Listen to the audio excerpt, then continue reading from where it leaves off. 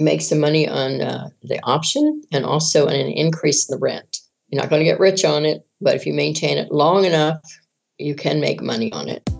Are you ready for the best real estate investing advice ever? Join Joe Fairless and today's best ever guests as they share it with you. It's the best ever advice with none of the fluff. Let's go.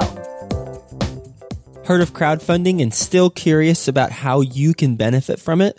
Well, we've got a step-by-step guide put together just for you by the best ever team and Patch of Land, the industry's leading crowdfunding experts. The best crowdfunding crash course ever, episodes 152, 159, 166, and 173 will provide you all you need to know to get started and begin benefiting immediately. Whether it's getting access to funds for your project or passively investing in other people's deals. The time is now to get started with Patch of Land. Go to patchofland.com/best ever to grab your copy of the top 10 answers to the top 10 crowdfunding questions. That's patchofland.com/best ever. Hi, best ever listeners. Welcome to the best real estate investing advice ever show. I am happy and pleased to say I am with today's best ever guest, and her name is Sandra Musselwhite. Hi, Sandra. Hi. Sandra is an avid reader of murder mysteries, as she just mentioned, to gain some balance in her life because she has been a real estate investor for 45 years, primarily in income-producing residential properties. She's got a wealth of experience to share with us today. I'm really excited to hear about her experience, her journey, and her insights that she's learned along the way. She's based in Virginia Beach, Virginia. And with that being said, Sandra, you want to give the best ever listeners a little bit about your background and what you're doing now? Well, I started basically the first job I ever had other than babysitting was in a little trailer in a little place called Accokeek, Maryland.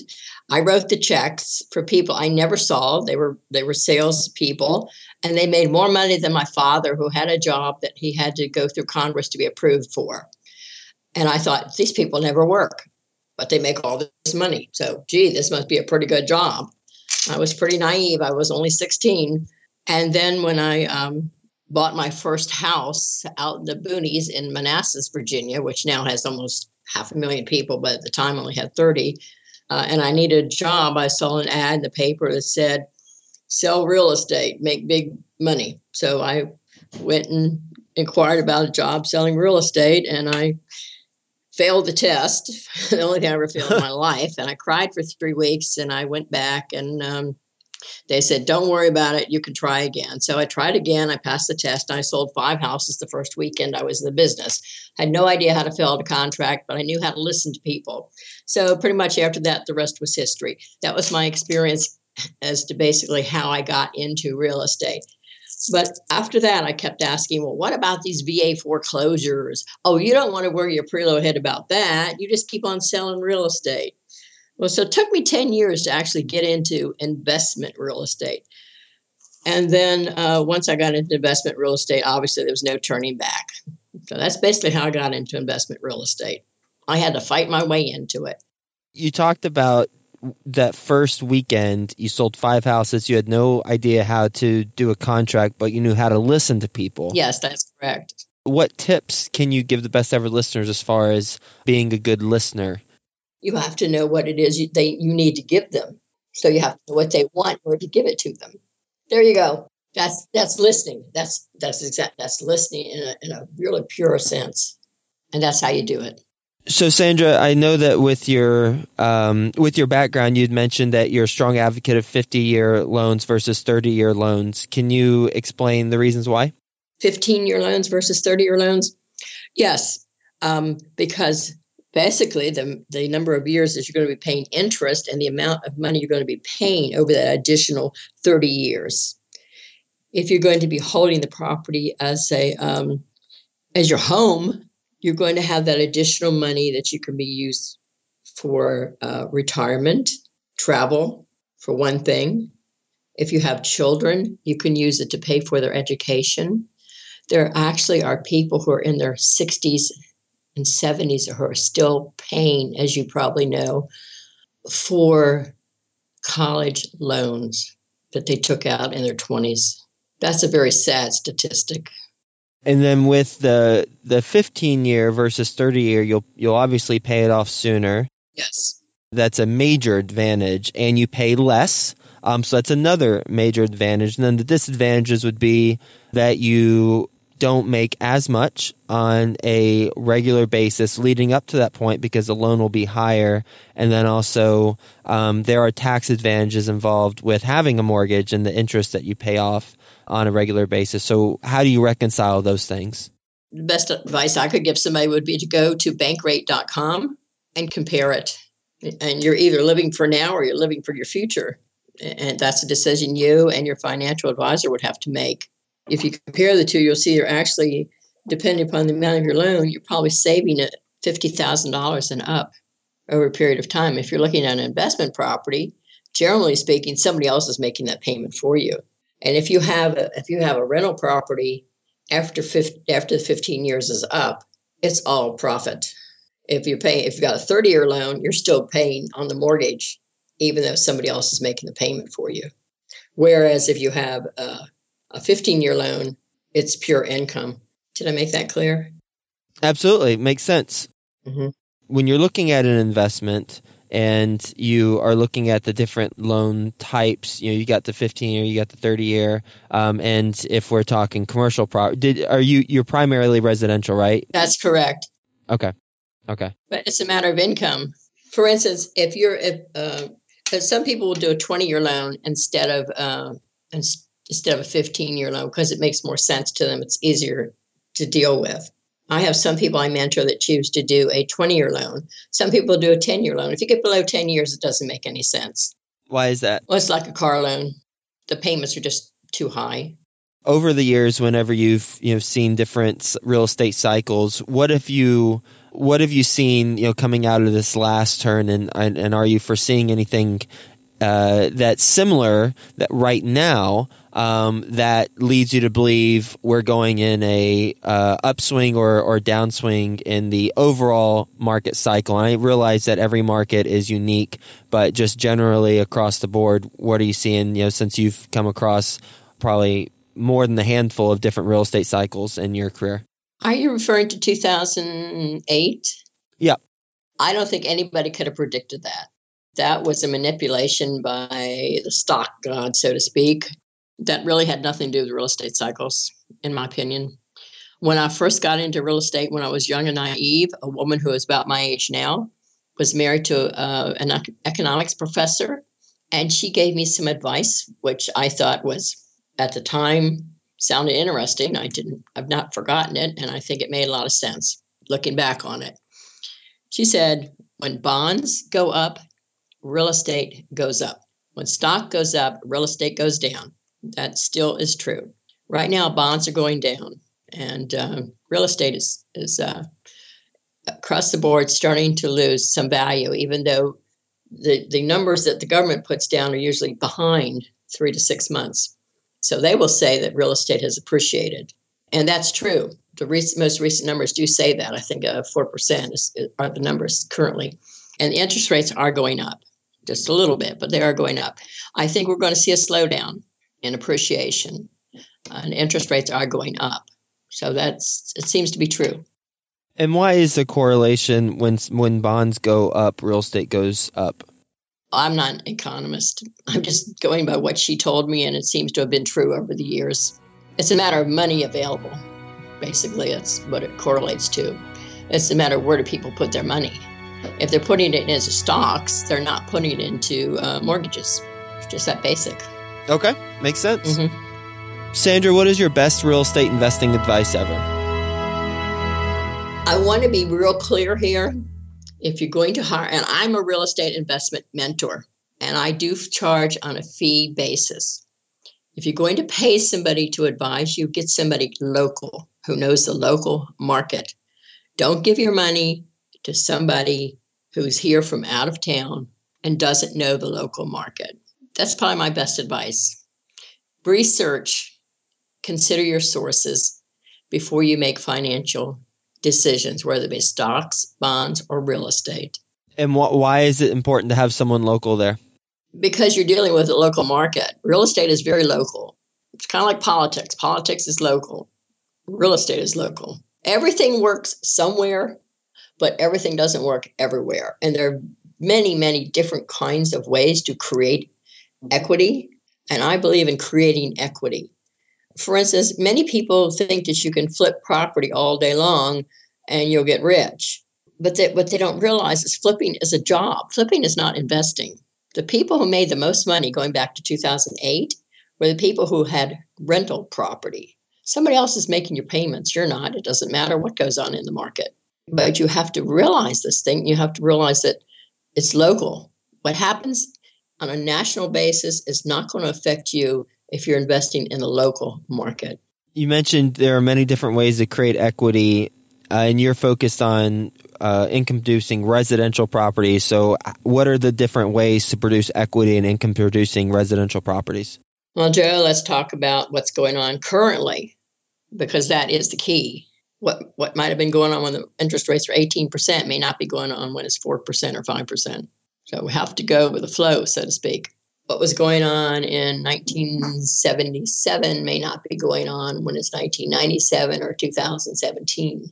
Whenever I make a investment decision, and this means if I bought the house 6 months ago and I've fixed it up and I'm getting ready to resell it, I check the comparables every stage along the way because the market changes all the time. So you're asking me a general question which really requires a specific answer. I like lease options, if that's what you really want a specific answer. And lease options work all along the way in almost every kind of market. So I gave you a general answer to a specific question, and then I came back and gave you a specific answer. Does that satisfy you, or you want me to be more specific? I am completely satisfied. Thank you for that. Right. And thanks for the recap on the general and specifics. Let's get specific on lease options. So Okay. can you give the best ever listeners a little bit more kind of a definition of what a lease option is and just in a general example of how it works? Okay. Well, lease options can work a couple of ways. You can find somebody who has a property that they can't sell, but they need to get out from underneath their payments. So you offer to lease their property, and then you sublease it to somebody else, but you're responsible for the payments. So you're doing a sandwich lease. That's something that started out like most creative opportunities start out in California and worked its way east. Started out in commercial property, worked its way into residential. And it's not a new thing. Wade Cook publicized it 20 years ago, maybe 25 years ago. It's still being done. Some places they call it land contract.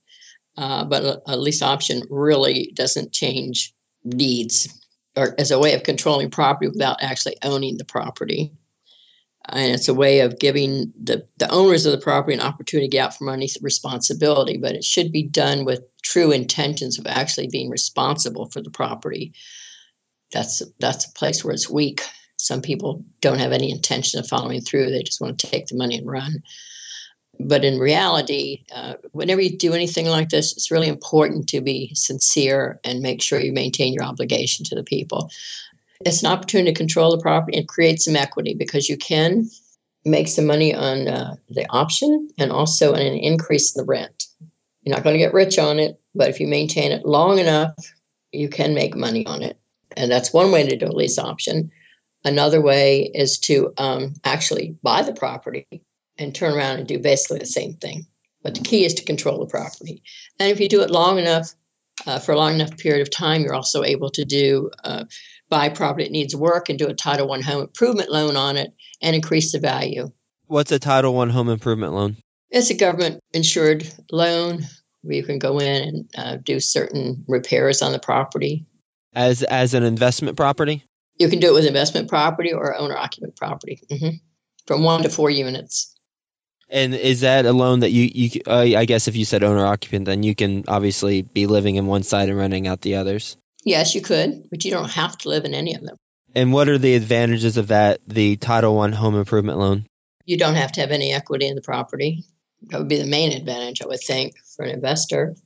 Or if you have a listing that needs work on it, if you're an agent, you have a listing that needs work on it and it's not selling, Generally, a pristine property will sell a whole lot faster than a property that needs work. So you would encourage your owner, I would think, to get work done on a property so it would sell faster. You don't have to have any equity. You could save your people from having to give it away and lose money on the property or turn it into a short sale. They could get the property fixed up. They could sell it at the highest point of the market instead of the lowest part of the market. They could sell it faster. If it's a relocation situation, the family could be reunited sooner.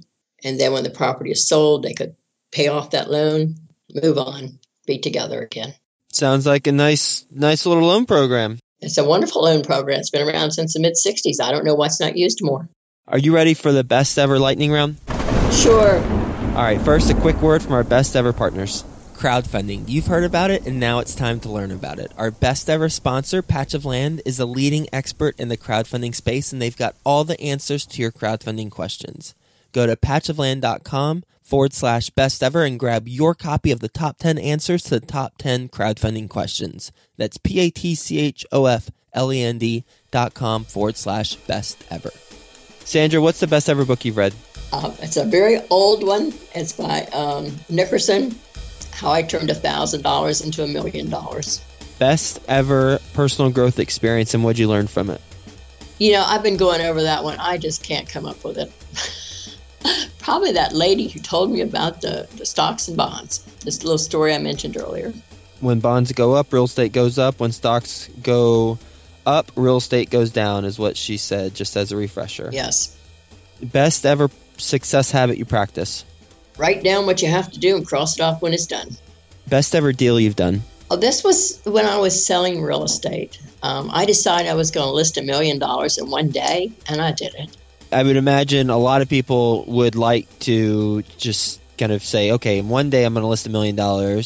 So what's your approach? How did you accomplish that? I wrote it down. I did it. I just set a goal that I thought was not doable, and I did it. As it turned out, I had a builder that had 3 houses. He called me. But I've also done the same thing with real estate. Let me address it towards investing. I know it's not lightning round, but we really are talking about investing. So I set a goal of not doing a property unless it was $100,000 gross profit in it. And that's all I do now is properties with $100,000 gross profit in them. And I can usually do a house at $250,000 with $100,000 gross profit in it. And how are you finding those deals, or how were you finding those deals? The same way I found them with $10,000 in them. They're sitting there waiting to be found, or they send them to me. You just set your parameters. Can you be a little bit more specific on how they're sending them to you or setting parameters? People know when you're looking for a property, and I don't do bandit signs, and I have people that contact me and say, if I put an ad, I buy houses, will you look at them and buy them if I get one that you like? Sure, why not? I don't do those kind of things, but people send me property all the time because they know that I buy property, or I have investors in my RIA group who will buy property. So it's just over a period of time, and that time could be a week, a month, a year, 10 years. People just know that you buy property, and they will send you deals. Got it. So it's through the word of mouth and the experience in building those relationships to a point where now you've got wholesalers and fix and flippers doing the bandit sides, the Craigslist ads, and then you're having conversations with them once they receive the deals and kind of taking the pick of the litter. Exactly. Integrity. Follow through on what you say you're going to do. And the one thing that I found is not necessarily the amount of time. There are people who've been doing this for 10 years who are not getting what I'm getting from the people I'm getting it from. So I think that's real important to emphasize with your listeners. It's not always a matter of time, because I heard in the beginning, if you haven't been here doing this for 20 years, nobody's going to help you. That's not true. Increase your numbers and you can eliminate that time factor. What's the best ever project you're most excited about right now? Right now I'm working with VA VASH program. It's a program to help homeless vets, and I'm excited about that. Is that the best ever way you like to give back? I like to give back to people who are helping other people, yes. And what would you say is the best ever quote? The Titanic was built by experts, but the Ark was built by amateurs. What's that quote mean to you? Oh, that means do it anyway. No matter what people say it can or cannot be done. If you don't know if you don't try. What would you say is the biggest mistake you've made in real estate? Oh, I know that one.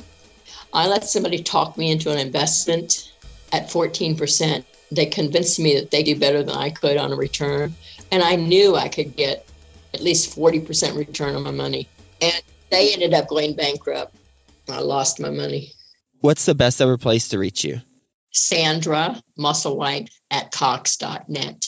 Sandra, thank you for being on the show and sharing your wealth of knowledge with the best ever listeners and talking about everything from your background, your experience, talking through the differences and pros and cons between 15 and 30-year loans, why you favor 15, talking about lease options, and the little used or little known Title I home improvement loan that you'd mentioned for residential properties, both income producing or investment properties and also primary residence. And then the advice that the woman gave you a while ago, where when bonds go up, real estate goes down, and when stocks go up, when bonds go up, real estate goes up, and when stocks go up, real estate goes down. So thank you so much for being on the show, and we'll talk to you soon. Thank you for asking me. Bye. Bye. Hey you, best ever listener. Do you want more? Then go to joefairless.com, where you'll get tons of free videos, templates, and content to help you get deals done. And remember to subscribe to the Best Ever Show in iTunes, so you can keep getting your daily dose of the best real estate investing advice ever.